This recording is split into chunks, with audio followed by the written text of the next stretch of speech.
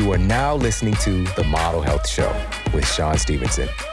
For more, visit themodelhealthshow.com. Welcome to The Model Health Show. This is fitness and nutrition expert Sean Stevenson, and I'm so grateful for you tuning in with me today. Listen, I'm absolutely elated about my guest today, but I'm also elated about my recent experiences with being a dad and technology. All right, let me tell you a little secret here. My son Braden's 6 years old, all right? Just got his first tablet, right? Tablets are popping with the kids. And I don't know if you guys are aware of this, but like he's in kindergarten and kids in his kindergarten class already have cell phones. I'm like, who are you calling, right? Mom, I need some more goldfish crackers. You know, who are you calling? I want to be able to get in touch with Billy. I just don't think it's necessary personally, but I'm not here to judge, all right? And of course, like, you know, you'd be walking around the stores, department stores, you know, grocery stores, and seeing kids just, 2 years old in their diapers, 1.5, just glued to their tablet or to their phones, as a distraction. And again, not here to judge, but I've been seeing this as a part of our culture. And we don't really know the long-term ramifications, but, I just felt that 6 years old, okay, it's time. Let's go ahead and get him this tablet. And it's a very, kid-friendly version of the tablet, okay? So it's got the kid stuff, kids' books on it, kids' games, all that good stuff. So I was like, okay, fine, let's go for it. And here's what happened, guys. I was walking out the door and my wife says, hey, did you buy anything from Amazon? And I'm like, no, I haven't. Cut to, come back from the studio later. And my son on his little kid's tablet, he done went to Amazon, bought all toys. All right, he's 6. Just the level of intelligence, though, to put stuff in that shopping cart. He went shopping. He was just sitting there shopping. Oh, I like this. I like that. I'll have 2 of those. He got himself a golden ninja. All right, the little golden ninja Lego piece, $12 for this one little Lego. All right, but he didn't really have the concept of I'm spending money, but just the access. First he downloaded the app, so just being aware and having these experiences of just how pervasive and even kind of intuitive technology is today is really kind of fascinating at the same time. So I was pleasantly surprised he was able to shop like that, but also a little mad, of course. Like, bro, how did you, So we talked about the concept of money.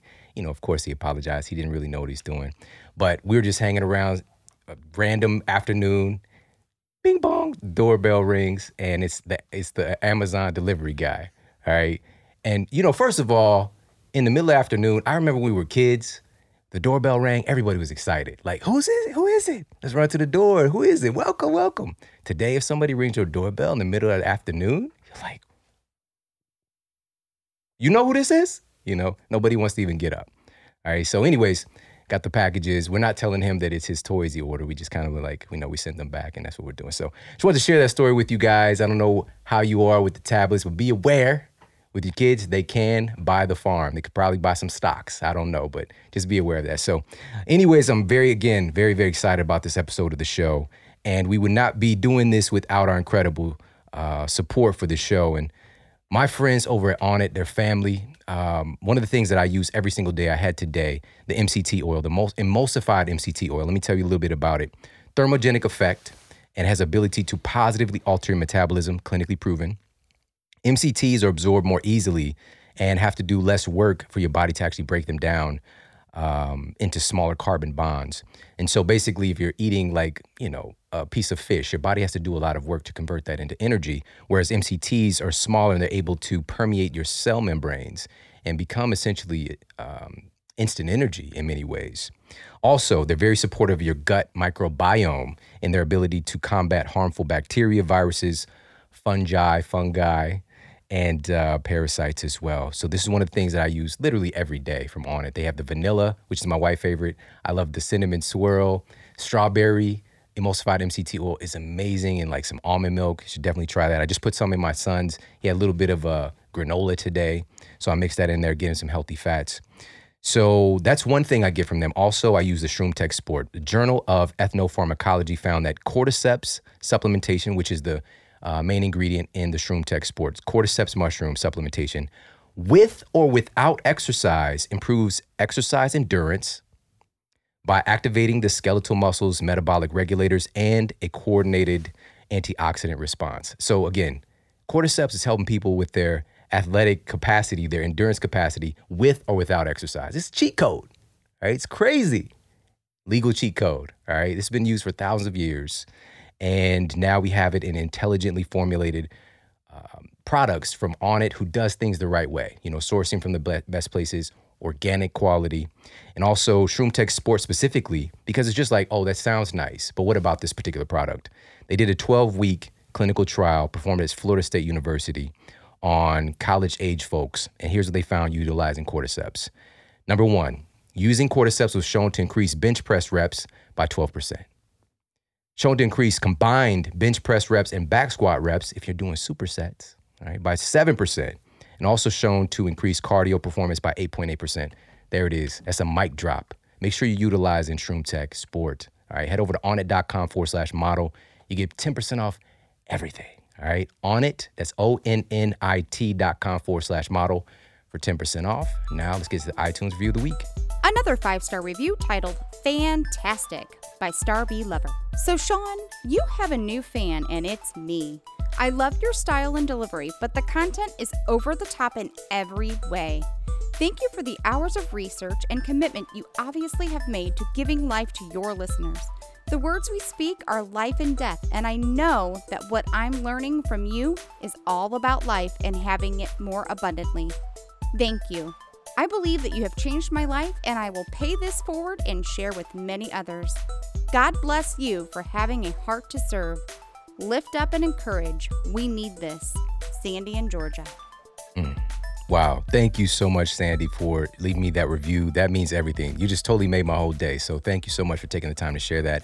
Everybody, please head over to iTunes and leave your review for this show. If you've yet to do so, if you're watching on YouTube, go ahead and leave a comment below. We appreciate that so much. And on that note, let's get to our special guest and topic of the day. Our guest today is the one and only Ozzie Smith. Ozzie combined athletic ability with acrobatic skill to become one of the greatest defensive shortstops of all time.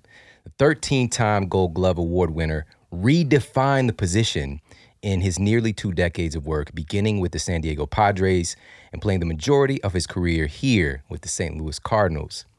Known as the Wizard of Oz, he played 19 seasons, acquired 13 Gold Glove Awards as the best defensive player at his position, compiled 2,460 hits, 580 swipers, stolen bases, named to 15 All-Star teams, set the major league record for his position for most assists, most double plays, most total chances accepted, most years with 500 or more assists, and most years leading the league in assists and chances accepted, and also Baseball Hall of Fame inductee. And he's here today on the Model Health Show. I'd like to welcome Ozzie Smith. How you doing today? All right, Sean, how you doing? I'm very, very grateful to have you on. Great to be here. We talked about this maybe 3-4 months ago at being able to finally get this done, and here we are. Yeah, very, very. I see you at the gym all the time. Hey, man, you got to. I'm a baby boomer, so I'm going down fighting. Right. And everybody, I don't know if you really know this because, it's just who you are, but people just light up when you're around. We're walking through the gym together. I just saw people just like light bulbs turning on when you walk by. It's nice, man. It's nice to be able to, it's a blessing really to be able to walk into a room like that and have people feel that way about you. And especially in the times that we're living in and stuff. And all I've ever tried to do, man, was just do what's right. Try and keep myself clean and try and live right. I don't always accomplish that. I do eat junk periodically, but I also work hard too. Yeah. So I owe it to myself. Absolutely, man. If anybody does. So let's I want to talk about your superhero origin story. Okay. Right? Because you redefined the position. You redefined baseball really. Like, I remember being a kid and coming to the game just to see you play defense. Yeah. Nobody says that. Like, it's all about the home runs. But I want to know, so first of all, where did you grow up and when did you first pick up a baseball? Okay, I grew up I was born in Mobile, Alabama, December 26, 1954. I moved to L.A. when I was 6 years old, so most of my growing up was done in Southern California. I grew up in the South Central side of California, which is known as Watts. I was there during the riots. Can remember sleeping on the floor, National Guard sitting up across the street, and wondering at that time whether or not we would even live. You know, and with that being said, you know, when you talk about parents and stuff, I think my parents, and I grew up basically in a single parent home. My mom raised us she was there all the time. We never knew that we didn't have, you know, which was an amazing thing. We always talk about African American women knowing how to stretch a penny. Yeah, we were poor, but we didn't know we were poor. All we knew was that, or all we were taught was that you gotta believe that if you work hard, you put in your blood, your sweat, and your tears, then you'll get out of what you're working at. Yeah. And you're only going to get out of something what you put in it. If you don't put anything in it, you shouldn't expect anything in return. And that's the model with which we all lived and we were taught. And I was fortunate enough to have people in my life that preached the same message. Yeah. It was a generation from generation to generation. You know, the older people in our lives told us the same story we heard over and over again. So making it in life was all up to you. You know, how hard you were willing to work and whether or not you were willing to put in the time and the effort. And in believing that, I worked hard at everything that I did in my life, even to this day. You know, if I'm going to lift weights, then I'm going to try and be the best weightlifter I could be. Yeah. And that's just the way I was taught. And I feel very fortunate that I had people that preached that same message. Yeah. I love that so much. I love the statement. I've said this many times, how you do anything is how you do everything. That's right. And it's like a culture you create in your own mind about how you approach things. Mm-hmm. And you're definitely somebody who's approached things with a sense of giving your best and excellence. So baseball, where did that come around?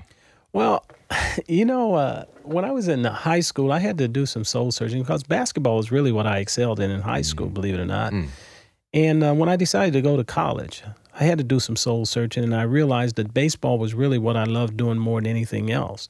Now, I never got drafted out of high school. I played high school baseball with a guy by the name of Eddie Murray, who was one of the greatest power-hitting switch hitters in baseball history. He followed me into the Hall of Fame in 2003. Wow. We both played baseball and basketball, and I tell people all the time I made him what he is, you know. But we had a great time growing up. But my first beginnings as far as baseball, I can remember my uncle. We had a pecan tree in the backyard where we used to live, and he had this plastic bat that we used to throw up there to knock the pecans out of the tree. And then I would take the plastic bat and he'd throw pecans to me and let me hit the pecans. And that was really kind of the beginning of any type of coordinated sport that I can remember.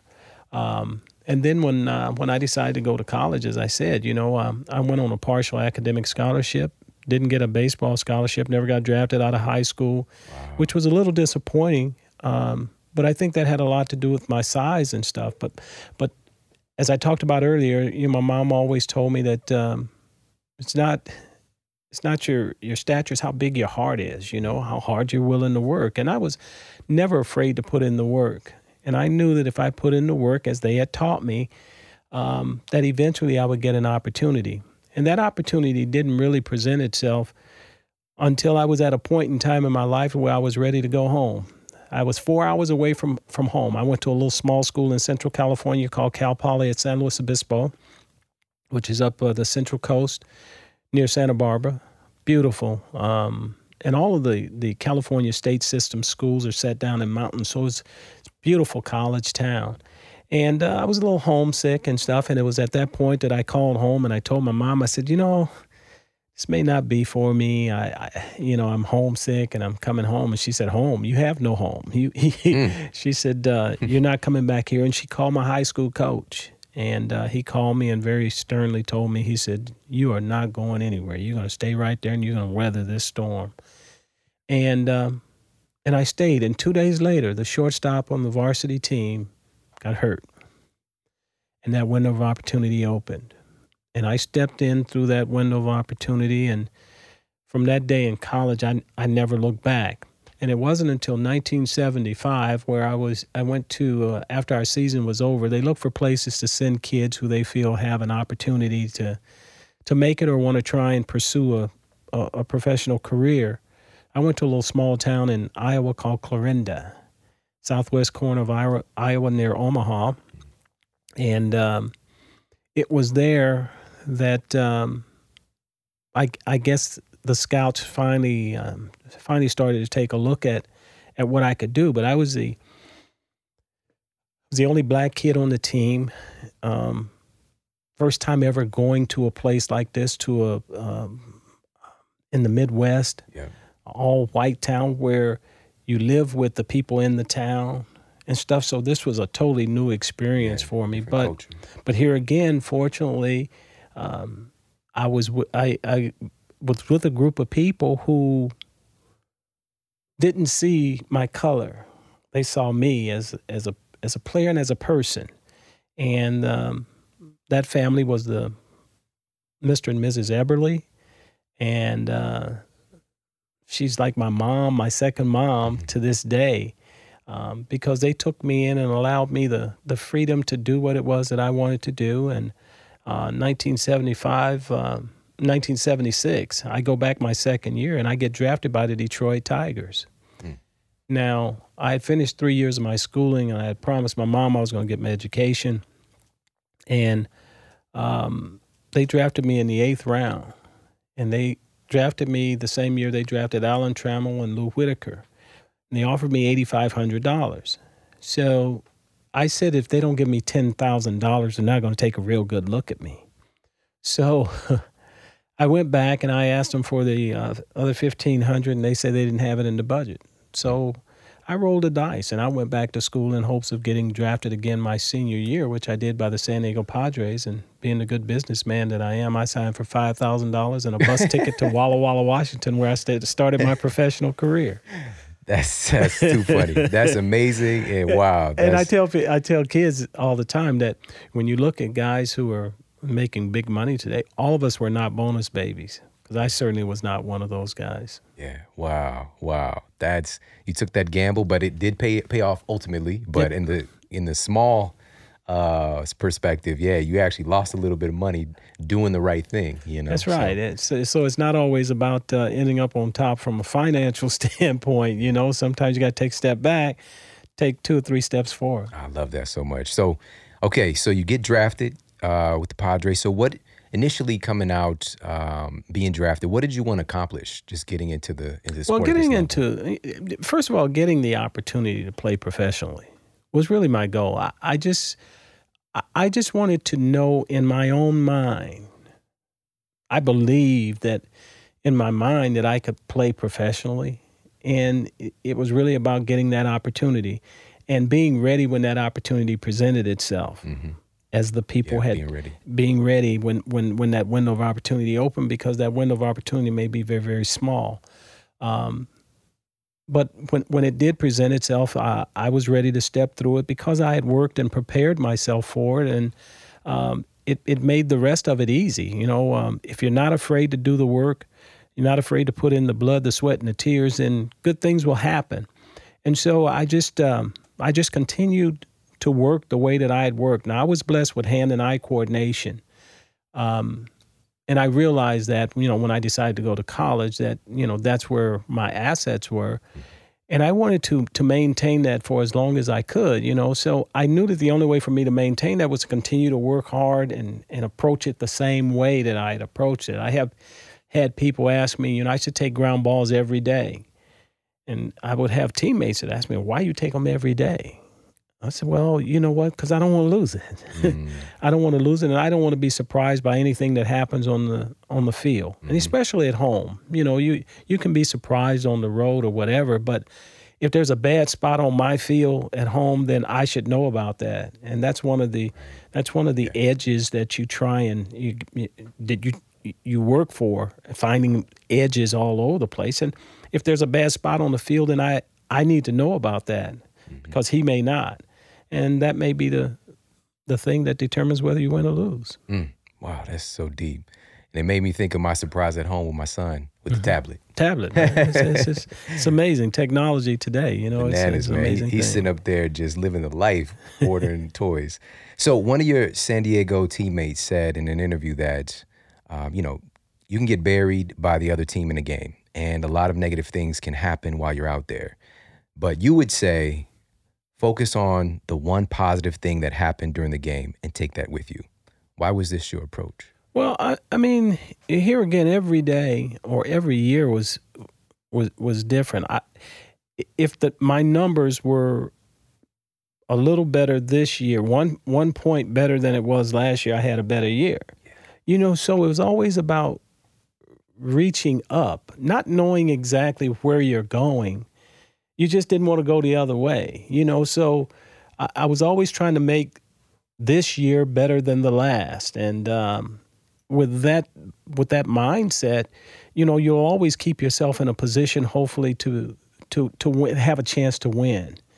And if we didn't win, I didn't want it to be because of my lack of preparation or my lack of knowledge of what I was trying to achieve. Mm-hmm. You know what?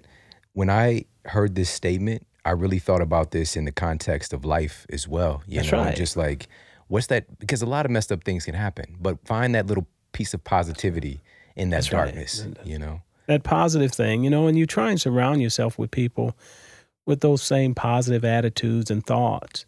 And, you talked about a minute ago, I had a friend of mine who was a doctor. I haven't seen him in a few years, but we talked about energy. I'll give you an example. I used to go to the ballpark early in the afternoon, 1:30, 2 o'clock in the afternoon, and we all have mailboxes where fans send mail. Well, my mailbox was always the bigger one. Mm-hmm. It was the biggest mailbox because I had a lot of mail. And so I used to go in and sit and read my mail before I went out on the field. Well, when I got to the ballpark at 1:30, 2 o'clock in the afternoon, man, I was in a great mood, man, energy. Had my hamburger helper, I had eaten my hamburger helper and toast and stuff for lunch. And come game time, man, I felt my energy drained. I felt like, golly, what in the world is this? And I finally realized that what happens if you're not careful, because people like being around you, it drains your positive energy. You have to be very, very careful. Because I would get letters from people who had less. And if you're a caring person, if you get a letter from a person in prison, get a letter from a lady whose gas and lights are being turned off. If you're a caring person, it touches you in some way, and it drains your energy. So I had to get to a point to where I had to stop reading mail before I went out and performed, because by the time I got out there some nights, it was just, I had nothing. Because you're thinking about all of the other things that subconsciously, and the subconscious mind is where everything happens. Absolutely. And I had to figure that out myself. Wow. The hamburger helper didn't have nothing on those letters. No, man, the hamburger helper had nothing. Baseball players or athletes were very superstitious, Yeah. So if we find that meal that, got you 3 or 4 hits tonight, Was it the cheeseburger macaroni or was it the stroganoff? It's cheeseburger macaroni. Okay, you man, know it. I know. So, also, and just even shout out to snail mail, back in the day. But that's such a profound insight, to be able to have. And, I totally agree. And I think that's one of the things that, that I first noticed about you is that, like, people pick that up, that you care. Like, that's you right. see people. That's right. Like nobody is invisible around you. You know, and that makes people feel good. Well, here again, it's all about making, and especially in a town like this, this is such an avid baseball town. Yeah. That people feel like they know you. Right. And for me, if it's going to be the only opportunity that they have to meet me, and I'm still amazed to this day, and I've been here since 1982, there are people in this town that have never seen me in person. I was just just did a promotion at the ballpark yesterday. And it was amazing to me at all the people who looked up and saw me and go, golly, I can't believe that you're here. And I'm saying to myself, I've been here almost 100 years. And I've seen and signed something for everybody, but it's never ending. Yeah. It's never ending. So if it's going to be the only chance that they had to meet me, I want it to be a pleasant experience. Yeah. So that they walk away from it feeling that, hey, you know what? He's just the way I thought he was. Yes. And, there's many stories of our heroes not living up to that ideal, and I think there's a lot of people listening that are heroes for other people. And I want them to really embrace that and how much it matters for you to walk the talk and show up in other people's lives because, it could really make the difference for somebody. And also I want to point to in St. Louis, literally, it's like a holiday, opening day. Oh, yeah. And so like people they'll close jobs down. It's like no, a the city big deal. closes down, man. It's crazy. And a big part, like I think that you were a catalyst for that. That opening day, you come out, you hit the backflip. My goodness. So where did that whole idea come from? Well, when I started my rookie year in 1978 with the Padres, after we finished working out, we had to run 2 miles, man. And I don't know about you, but long distances wasn't my thing. I was a little sprinter, and I could run the 60-yard dash, which we're tested in baseball, or the 40-yard dash in football.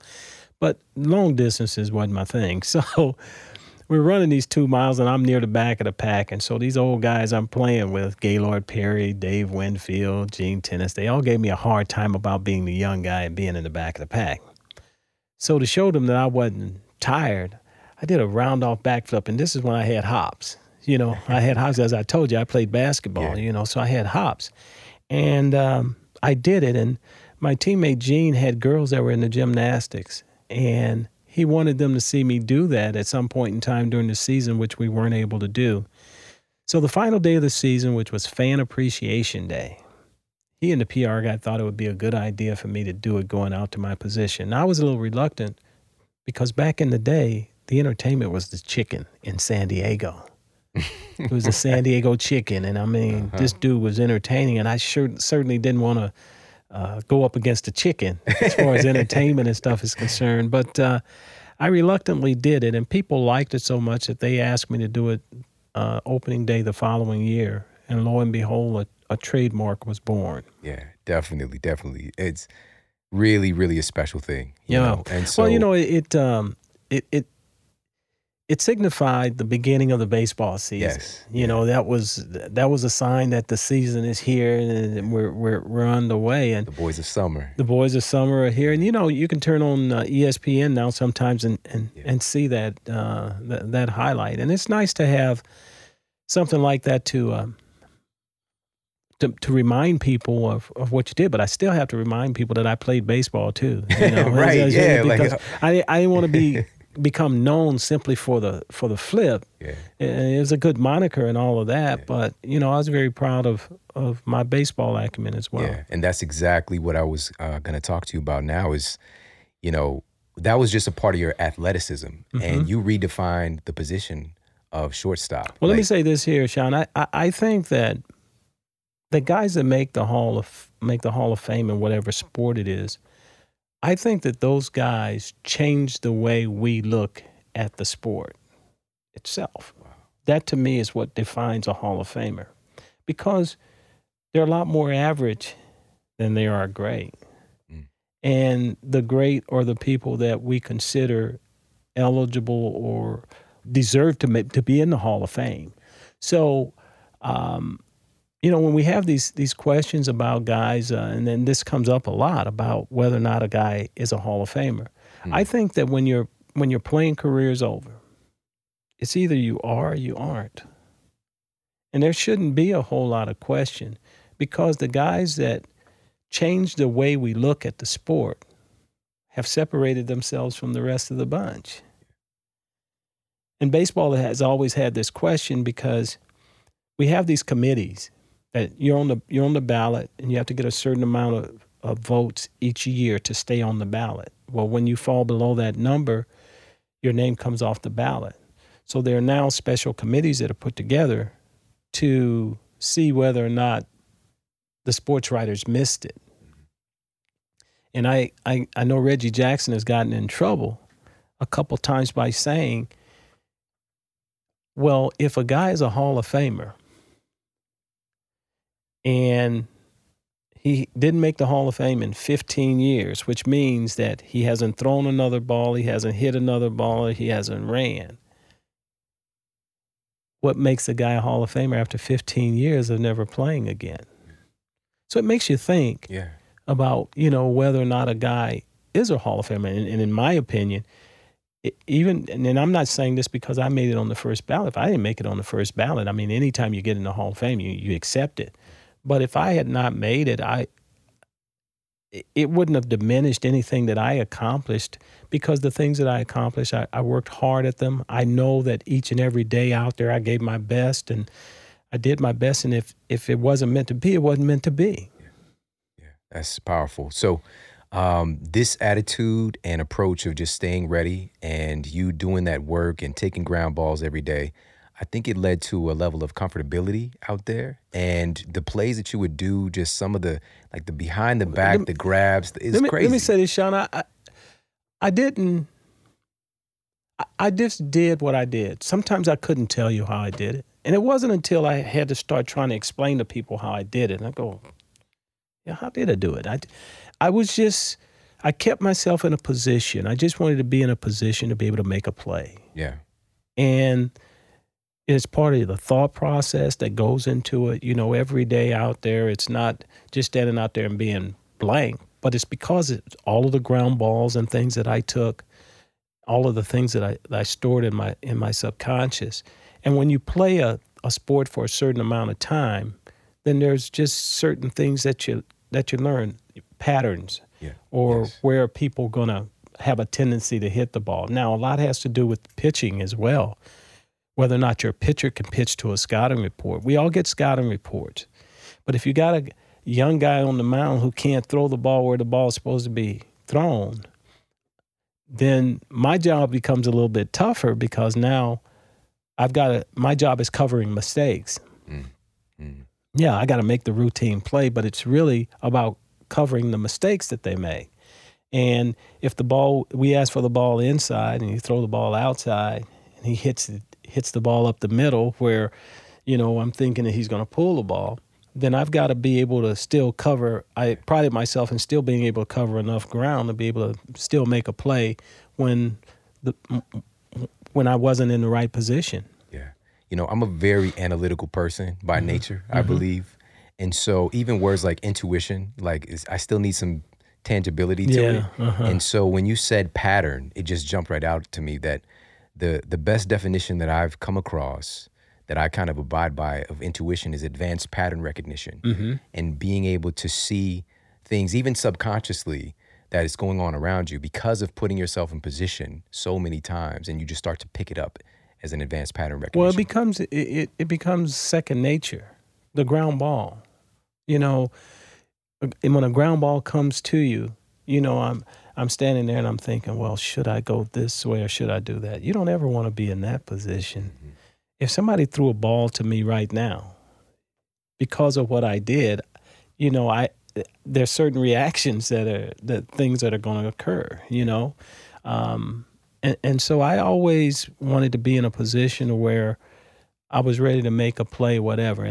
And we'll probably talk about this. That happened to me one day in San Diego on a Thursday afternoon. Yeah. On a ground ball that went up the middle. And this was really the play that put me on the map. And it wasn't until the next day that I even realized what I did. Randy Jones is pitching. We're playing the Atlanta Braves. Jeff Burrows up hitting. There's a ball hit up the middle, a bullet. Boom, the ball's hit. I go. And anytime I had to go left or right, 15, 20 feet, first thing that came to mind was dive. It was just an innate ability that I had, not something I practiced.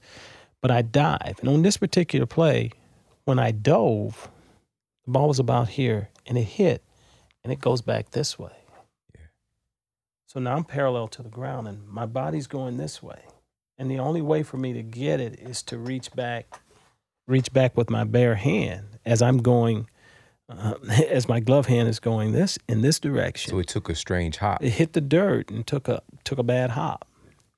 And so for some reason, the ball stuck in my hand. I was able to scramble to my feet and throw the guy out at first base. Bare hand, that's crazy. And it wasn't until the next day that I'm listening to the radio in the morning, because at that time I just being a rookie. I hadn't got my place, my television, all that stuff. But I was listening to radio. The guy says, you know what? Yesterday I think I saw the greatest play I've ever seen. And I'm saying, well, this guy's been around the game a long time. And I've seen a lot of baseball because I grew up in Los Angeles going out to Dodger Stadium. I used to catch the bus out to Dodger Stadium to watch the Dodgers play. And stuff. So I've seen a lot of baseball. But when that statement was made, it really, really kind of resonated with me that, I'd done something special. Yeah. Oh, for sure, man. I'm in awe of it right now. Yeah. It's really powerful. So, one of the things that and I just dove into your world the past couple of weeks as well, is you were known, of course, for the phenomenal defense, but you deeply wanted to be a better offensive player as well. And so making that transition from San Diego, I think it was Whitey Herzog, who was the manager, right? So kind of instrumental in getting you over here, and you really wanted to improve offensively. So what was the catalyst? Let me for that? say this here. Our generation, unlike this generation, our goal was to be well-rounded. We didn't want to be one-dimensional players. The goal was to be as well-rounded as you could be. I wanted to be as good an offensive player as I was a defensive player. If you talk to Tony Gwynn was a great hitter, but the one thing that Tony Gwynn wanted, he wanted to win a Gold Glove. Yeah. And I was the same way. Cal Ripken, same way. It was the way we were taught, the way we were brought up. Baseball is not a one-dimensional sport, which it has become. That's where the game has changed. Guys they're there now to hit the ball out of the ballpark, and they've lost the finer points of the game. There's something special about being able to lay down a bunt and beat it out, or the squeeze play, or just making the routine play. Simply making the routine play. Those things have gotten away. One of the most exciting times for us used to be taking infield, and that was like warming up just before the game started. An outfielder like Dave Winfield going out and showing off his arm, or Ellis Valentine or Andre Dawson, before a game started, watching what these guys were really capable of doing, or using it as an intimidating factor when the other team's sitting and watching, saying, man, if you run on me tonight, this is what you got coming to you. It's that part of the game that is lost now, because guys don't take infield anymore because all they want to do is hit. And that's what's sad about the whole thing. But you were asking about the generation of how of what made us want to be the best that we could be. It was just the way we were brought up. All of us, the generation of us, and it was just we didn't know any different. We went out there every day working hard to be the very best that we could be defensively and the very best that we could be offensively. Now, for me, I always work with weights and stuff in the off season, but being a small guy, never really understood. That wasn't very popular then. No, it wasn't. Well. No, it wasn't. Because as a shortstop, you wanted to be flexible. You didn't want to be too tight. But I wanted to be stronger. And so in 1985, and I think this is where we were going. In 1985, I had a chance to meet a guy by the name of Mackie Shilstone, who took Michael Spinks from a light heavy to a heavyweight. And it was at that point that things kind of changed for me. 1985, my greatest accomplishment in the game today has been playing with a rotator cuff, a torn rotator cuff from 1985 to 1996. And I didn't get the rotator cuff worked on until after I retired, because it was starting to affect my golf game. Talk about priorities. But Mackie, when I met Mackie, I told Mackie that what I wanted to prolong my career. I wanted to be able to play beyond 40, because 40 was the number. You can't play beyond 40. Saying, well, that ain't what I've been taught. You can play as long as you want to play, as long as you keep yourself in good shape and stuff. I said, 40, that's nothing. So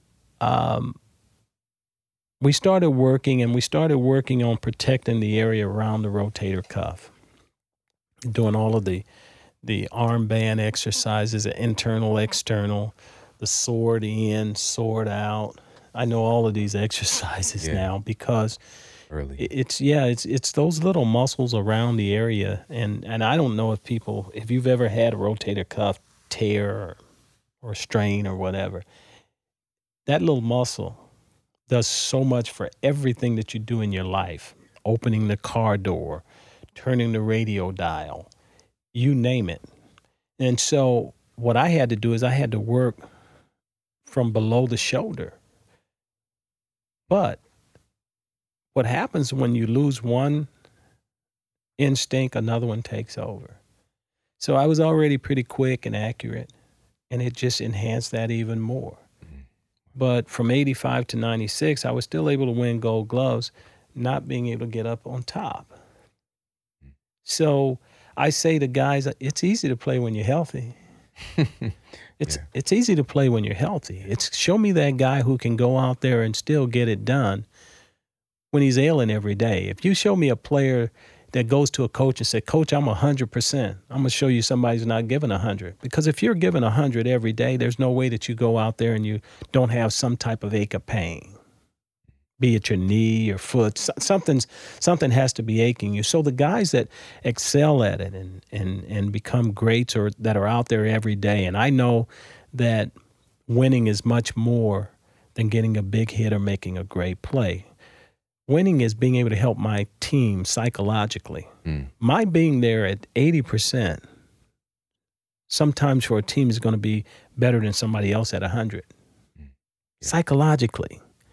And so I tell young people all the time that, when you're one of the people that the team depends on, you got to show up, man. You got to figure out a way to get it done. And just the intimidating factor sometimes when you can intimidate a team by saying that, well, I'm not going to hit it to you. When a guy would say to me, well, I ain't going to hit it to you today, I got him. I got him. Before it even starts. Before it starts. And that's the type of edge that you're looking for. Yeah. Wow. This is super fascinating stuff. And again, just want to reiterate, you won Gold Gloves after this injury, several of them. Yeah. And, for folks wondering, why didn't he get some kind of surgery?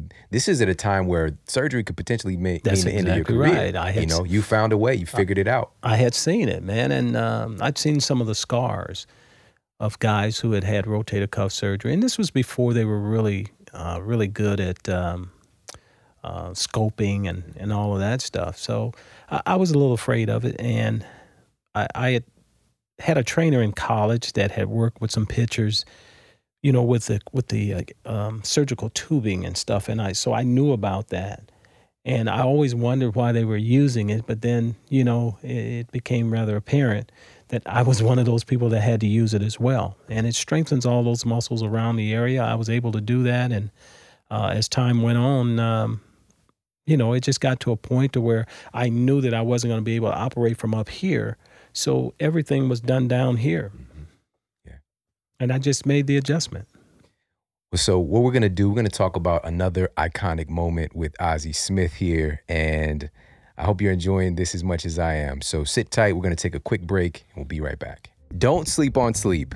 Today, there is a big revolution happening to improve our sleep quality because we're understanding finally just how much our sleep quality impacts our physical performance, our brain function, and literally impacts our body composition. Sleep deprivation is something that can directly lead to increased fat gain and an inability to lose weight as well. With great sleep, we see an increased ability to burn fat, like the research that was done by the International Association for the Study of Obesity that found that our sleep quality, namely a sleep-related hormone called melatonin that everybody's heard of, increases your body's production of something called brown adipose tissue. This is a type of fat that actually burns fat. And the reason that it's brown versus the white adipose tissue is brown adipose tissue has a lot more mitochondria.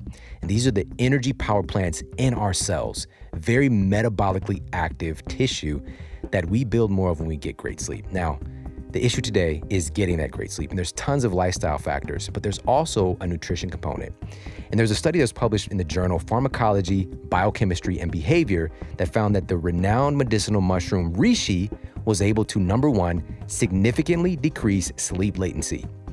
This means you fall asleep faster when you have Reishi. They also found that this increased overall sleep time for study participants, and they found that this increased the sleep efficiency by improving the non-REM deep sleep and improving our light REM sleep as well. This comprehensive approach to improving sleep, it's not pounding our sleep into submission, what we see with conventional drugs and things of that nature, where it's kind of like pseudo sleep. This is actually improving your sleep quality, your sleep efficiency by utilizing Reishi. Now, the only Reishi that I use is from Four Sigmatic because it's dual extracted, where they're doing an alcohol extract and a hot water extract. So they're actually extracting all of the nutrients from the mushroom that you think you're getting with Company X. All right, you're actually getting those compounds. With the hot water extract, you're getting the beta-glucan related compounds. And then with the alcohol extract, you're getting more of the hormonal compounds. And I think these are really important for sleep, like the terpenes and things in that category and so much more. So make sure to use foursigmatic.com/model to get your hands on this and so much more. So that's foursigmatic.com/model. You get 15% off their Reishi elixir and all of their medicinal mushroom elixirs, coffees, hot cocos, and so much more. I love Four Sigmatic. I literally have them every single day, one of their different products. Today I had my Lion's Mane coffee mix. So good. And it has all of these benefits as well. If you're still drinking standard coffee, what are you doing? You need to get these benefits from the Four Sigmatic coffee mixes. Now, head over and check them out ASAP because these are absolutely game-changing. The coffee mix, great for in the morning. Reishi, great for in the evening and winding down. And they've got all of this research to back it up. And this is what it's all about, is having more education so that we're executing on the things that really do work, that have a clinically proven benefit, and we can actually enjoy ourselves and have a good time along the way. And again, that's foursigmatic.com/model for 15% off everything. And now, back to the show. All right, we are back and we're talking with the legendary Hall of Fame shortstop, icon alert, Ozzie Smith, here on the Model Health Show. And before the break, we were talking a little bit about adjustment. We were talking a little bit about showing up despite the circumstances. And also I'd asked Ozzie a little bit about him having the audacity to want to be great all-around player, not just defensively. And I think one of the most iconic moments in all of sports was 1985, National League Championship, Dodgers, ninth inning. Can you talk about what happened? That was and I think it was at that point that people started looking at me as much more than just a defensive player. Yeah. It was at that point that they realized that, hey, I wasn't that one-dimensional player. Now, my defensive prowess was a thing that allowed me to get to the big leagues and stay at the big league. And that was the thing that they talked about. And it's probably the thing that ultimately got me into the Hall of Fame. But the other parts of the game were very, very important to me. You know, I stole 580 bases, I think. And I had my share of triples and doubles and all of that. And all of that plays into the success of an organization. You know, somebody has to do the little stuff, you know, to give a big guy the chance to do his thing. And we had a lot of teams like that here in the 80s where we weren't big boppers. We were guys that had to do the fundamental things every day. And to this day, I tell people analytics and stuff are great, and the games are run by analytics now, but I believe, always have and always will, that if I catch the ball better, I throw it better, I run better, hit more timely, I'm going to win more games. Yeah, no doubt. And that's the bottom line. That part of the game's never going to change. That's never going to change. So to be able to do those little things day in and day out are what I think that over the long haul is what makes great organizations. It's what has made the St. Louis Cardinals the organization that it has been for as long as it's been. And that's the thing that's eventually going to get it back. They're working hard to try and get back to those fundamental things because I think they, as an organization, got caught up in the way that other people start drafting. You know, you start drafting one-dimensional players. If you draft one-dimensional players, guess what you're going to get? A one-dimensional player. Right. And so I think the goal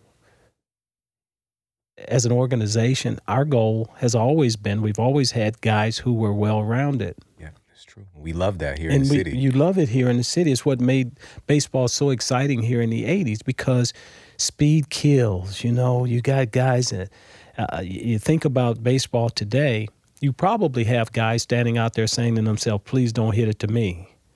Well, when you got a guy standing out there saying, please don't hit it to me, you need to hit it to him. Right. But if you're striking out, you're not putting any pressure on him. Yeah. And so it's okay to strike out 150 times a year. That's crazy. You don't put any pressure on the defense by striking out. So as we were taught when we were young, you get 2 strikes on you, you choke up on the bat, and you put the ball in play. You know, I do a show here called The Insider. And I was talking to a player one day, and I said, we talked about in spring training about choking up with 2 strikes on and putting it in play. He says, well, I don't really feel, I don't like choking up with 2 strikes on me because I still want to do damage. I go, well, that's cool and everything. I said, but think about this. There was a guy who hit 73 home runs one year, and he was choked up on every pitch. So you can do damage without. Actually, it gives you more control. And so Captain Logic. It's just these sensible things that get away from the guys, and you have to kind of remind them that, hey, it's not about something has to give. When you got 2 strikes on you, something has to give.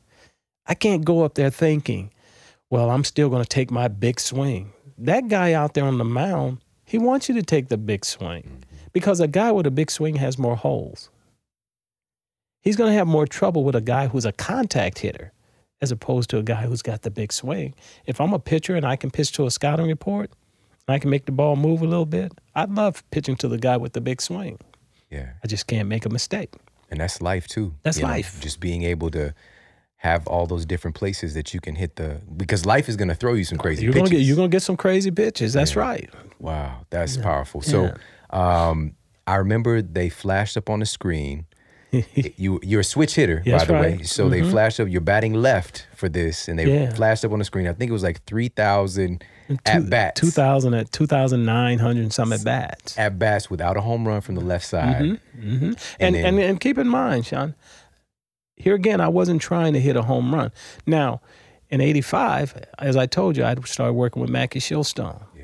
And one of the things that Mackie Shilstone taught me, as he teaches all people that he worked with, he incorporates nutrition with weightlifting, which is one of the things that I had not done. And this is a thing that he taught me, and it wasn't just for sport, it was for life. It's things that I take with me now. And he works with Serena now. But he's worked with a lot of the greats, and that was the magic of him. If he walked in this room right now with 5 guys, you probably wouldn't even know who Mackie Shilstone is. But he was very special in the things that he knew and the things that he understood about nutrition and weightlifting. And I give him credit for prolonging my career. I was able to play till I was 41. Probably could have played until I was 45. But just wasn't given the opportunity. But it's those type of things that you got to seek out, and those type of people out there that if you're interested in getting yourself better and being the best that you can be, then you gotta work with the best. You gotta find the best. Yeah. And Mackie certainly is one of those people. Definitely. So if you could, just for 1 minute, take us back. You're on the left side of the plate. Yeah. And tell us what happens. Well, the Dodgers had always pitched me hard in, soft away. Mm-hmm. And you do that, you get the guy looking for something hard in, and then you throw a soft away to have to reach. It's throwing off your timing. So in this particular at-bat, he had thrown 2 fastballs that I swung and fouled them straight back. And when you're sitting watching a ball game, when a guy's throwing fastballs and the guy's fouling them straight back, you better be careful because he's zoning in. He has a pretty good idea of where the ball is. And in this instance, he tried to get the ball in and he left it out over the plate. And unlike now, back in the day, they said that you did not want to throw a left-hander down and in because all you have to do is really drop the head. And as you see that pitch is down and in. He didn't get it up and in. He got it down and in. So now, because I had gotten a little bit stronger, I was driving the ball a little bit more. I learned how to pull the ball down the line or hit the ball in the gap. It really was just, I supplied the technique and he supplied the power. And magic happened. And it just so happened that Jack Buck was on the call. Smith corks one down the line. Could go. Go crazy, folks. Go crazy. The Cardinals have won the game by the score of 3-2 on a home run by the Wizard. Smith corks one into right down the line. It may go. Go crazy, folks. Go crazy. It's a home run, and the Cardinals have won the game. And I've heard that so much. It's as if I've hit 500 home runs, man. But I was right place, right time. There's certain things that are just meant to be, manifest destiny, I guess you'd call it. When I got up that morning, I had no idea that the day would end the way it ended. It wasn't my goal. My goal was to do whatever I had to do to help my team win that day. And it just so happened that particular day, the opportunity presented itself and I was ready for it. Yes. And then, fast forward, we go to Dodger Stadium for Game 6. Lo and behold, Neaton Fuhr's on the mound again. I come within inches of hitting another home run on Dodger Stadium off the same guy, So it was magical.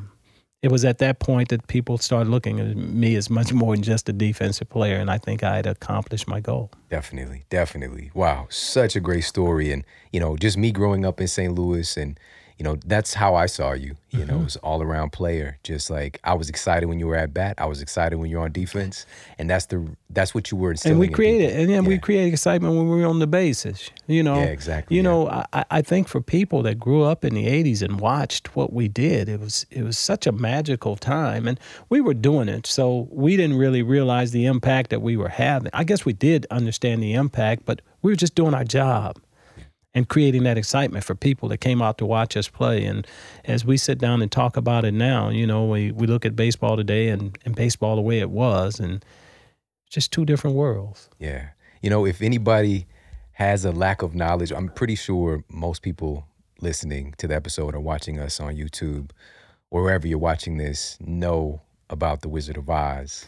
But for those folks who might not know, when you retired, that final season, they were having celebrations for you at opponent stadiums all across the country. Is the most beautiful thing, and is that an acknowledgement of greatness. Sean, I tell you, not many guys get to take what they call a tour. Not many players get to do that, and to have been one of those players that they got a chance to tour. And there are some guys that play 20, 25 years. They don't get the tour. I was able to play 19 years, and I was able to get the tour and go around and have people show their appreciation. I was one of the only guys. My last All-Star game in 1996, they talk about the fans and stuff in Philadelphia. They'd boo Santa Claus. They'd boo their mother. But those people were very, very gracious to me, and I always got ovations in most of the places that I played, because what I tried to do was have fun with the fans. And the way that you develop a relationship with fans is you do your job. If you do your job every day, whether they want to acknowledge it or not, they appreciate people doing what it is they do. That's why people don't like the Yankees, because they do their job. Because disrespect, man. That's really what it boils down to. And I've always wanted to be respected for what I bring every day. I wasn't the greatest. I wasn't the fastest, but I worked hard, and I think I gave people their money's worth, whether they were for the Cardinals or for the Atlanta Braves or whoever. I always have people now, and I guess it's the compliment it's a compliment now that when they come up to me and they say, you know what, I enjoyed the way you played the game. Yeah. And that's the ultimate. It doesn't get any better than that. Yeah, definitely, definitely. One other thing I want to ask you about, during your career, you also won the Roberto Clemente Award for the player who best exemplifies the game of baseball, sportsmanship, community involvement, and giving back. Can you talk about, for yourself personally, what motivated you to get involved with the community? You shared some things that you're doing even now with me before the show. Yeah, well, here again, I think all of us, when we think about community and stuff, man, yeah, I want to be able to go out in the evening and walk with the family. You know, be able to walk without having to worry about whether or not, you know, it's going to be a shooting or all of this stuff that we have to deal with now, you know. I want to be proud of the community in which I live. And if I'm going to be proud of the community in which I live, then I got to get my hands dirty in trying to help make it the best place that it can be. Coming here in 1982 changed my life, my family's life, because it gave me the opportunity to raise my family here. People, they welcomed us with open arms. It's just been a great community to be a part of. And so if it's going to continue to be that, then I've got to invest in it. And so I've always believed that it's not just about saying, it's about doing. You got to do something that's going to make it better. And so I'm the president of the Gateway chapter of the PGA here. When I was growing up in Southern California, I was never exposed to the game of golf or the business of golf. So it's taking my celebrity and moving it into the private sector and bringing about awareness on certain causes and things. I think that's very important. That's how you stay relevant. You know, you lend your name to certain causes. I can't do everything, but for the things that I can, you know, I can lend my name to certain causes. And I'm the president of the Gateway chapter of the PGA here, whereby we're in the process of building a 9-hole multi-recreational golf facility in the inner city, by which we can introduce kids to the game of golf, the business of golf. We're even talking about culinary, all of this being under one roof and stuff, and give kids something other than worrying about, you know, whether or not I can go down to the playground and play because of all the craziness that's going on. So that's my spiel, man. And, you know, I know that I've got to, you know, if I wanted to be better, I got to do something. Yeah, man, that's powerful. That's powerful. You know, I grew up in some pretty negative conditions, you know, here in the city. And just being able to have an outlet, to have inspiration, that proximity matters a lot, you know. And of course, you know, there's recreation centers, various places, and they've always been kind of like a positive input. And so having the audacity to do that, to get your hands dirty, like you said, and to give back that way, it really means a lot. Yeah, giving back is the greatest asset in the world. You know, you can have all the trophies and all that stuff on the mantle, but the ability to give back is the greatest asset you can have. Yeah. Ozzie, I've got one more question for you, and this has just been phenomenal. You know, just enjoy your presence. The stories are incredible in and of themselves, but also the thought process behind a lot of this, and for you to share that with everybody and them getting to hear the psychology of somebody who's achieved so much is really powerful. So thank you for that. Final question is, what is the model that you're here to set for other people with the way you live your life personally? Well, you know, Sean, I think we've kind of touched on it. You know, in life, it's all about trying to do the right thing. I think if you're trying to do the right thing, things usually turn out pretty well. You know, I want people to look at me and say, hey, you know what? That was a good dude. Yeah. That dude was good, man. That dude had a good heart. I'm not saying I'm perfect. I'm not a perfect person, but I've always tried to do the right things. I've always tried to make people feel a part. I don't know I've never intentionally hurt anybody. And I'm sure that they will probably find somebody who said, well, I stood there for an hour and I didn't get an autograph. Well, there's only so many hours in a day, and I try and sign as many autographs and stuff as I can. What's happened over the last few years is these pictures, taking a lot of pictures, so a lot of times when I can't sign an autograph, I say, if you take your camera out, we can take a picture, but I just want people to know that, or say that was a good guy who had a good heart, who was very giving, and I like him. Yeah, perfect. Ozzie Smith, everybody, thank you so much. Listen, I'm telling you right now, it's so important to be around people who uplift you. And it's so important to be around individuals who give you a perspective that's greater than where you are right now. And for me, growing up as a kid here in St. Louis, I had very few heroes. All right. One of them was Michael Jackson. All right. You know it. You know it. That was Ozzie. That wasn't me. All right. So that was one. And I remember going to school with that jacket. I had the Thriller jacket. I got drove, but I represented. And the other person here in our city and having that example was Ozzie Smith for sure. And so it's a great pleasure to have him on the show today. And so many great takeaways. One of them, when he talked about not always going for the big swing, but, to choke up, having that small, consistent swing at life. That's really what creates greatness. It's not the big swings. Every now and then you do take your big swing, but that's not what's going to create greatness. That's going to create momentary examples or experiences, but it won't result in greatness and you really up-leveling your life to the place that you deserve to be. Small, consistent swings. Just keep batting away. Also, have the audacity and the approach to making your life better than it was yesterday. All right. So he talked about making this year better than last year. All right. You can even approach it from that. And I think that's even more valuable for a lot of people because in the short term of a year, we're going to make mistakes. Things are going to go bad. Stuff's going to happen. So just looking at it like, am I better this year than last year? Right. And continuing to make that your modus operandi as you continue to move forward. And for me personally, I do it day by day. Each day, I just want to get 1% better, whether it's with my health, whether it's in my relationship, whether it's in my knowledge base, just striving to wake up, I'm going to get a little bit better today. And when I lay my head down at night, I feel successful. Again, so many other things, but I think that when he talked about this, and he said this several times, being ready, right?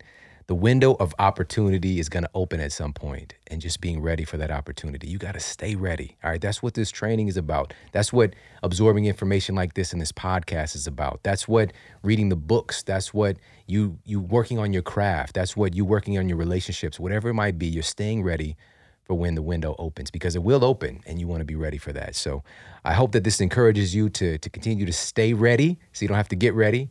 And I appreciate you so much for tuning into the show today. Make sure to share this out with your friends and family on social media, Instagram, Twitter, Facebook, all that good stuff. And we'll link up anything with Ozzie. Ozzie, are you on any social media? Well, a little bit. Not much. I'm not a real big social media guy, but Twitter, you can go to OzzieSmith.com. Okay. And Twitter, I don't tweet. Tweet a lot. He's like the language. Yeah. Well, we're going to link him up, and you can tag him in this episode, let him know what you thought about the show. So we'll put all the links to connect with Ozzie online for the little bit that he is online, because he's not like my son with the tablet ordering stuff, ordering toys from Amazon, all right? So again, thank you so much for tuning into the show today. I appreciate you immensely. We've got some incredible show topics and more incredible guests coming up, but none greater than today with the Wizard of Oz. All right, take care, have an amazing day, and I'll talk with you soon. And for more after the show, make sure to head over to themodelhealthshow.com. That's where you can find all of the show notes. You can find transcriptions, videos for each episode. And if you got a comment, you can leave me a comment there as well. And please make sure to head over to iTunes and leave us a rating to let everybody know that the show is awesome. And I appreciate that so much. And take care. I promise to keep giving you more powerful, empowering, great content to help you transform your life. Thanks for tuning in.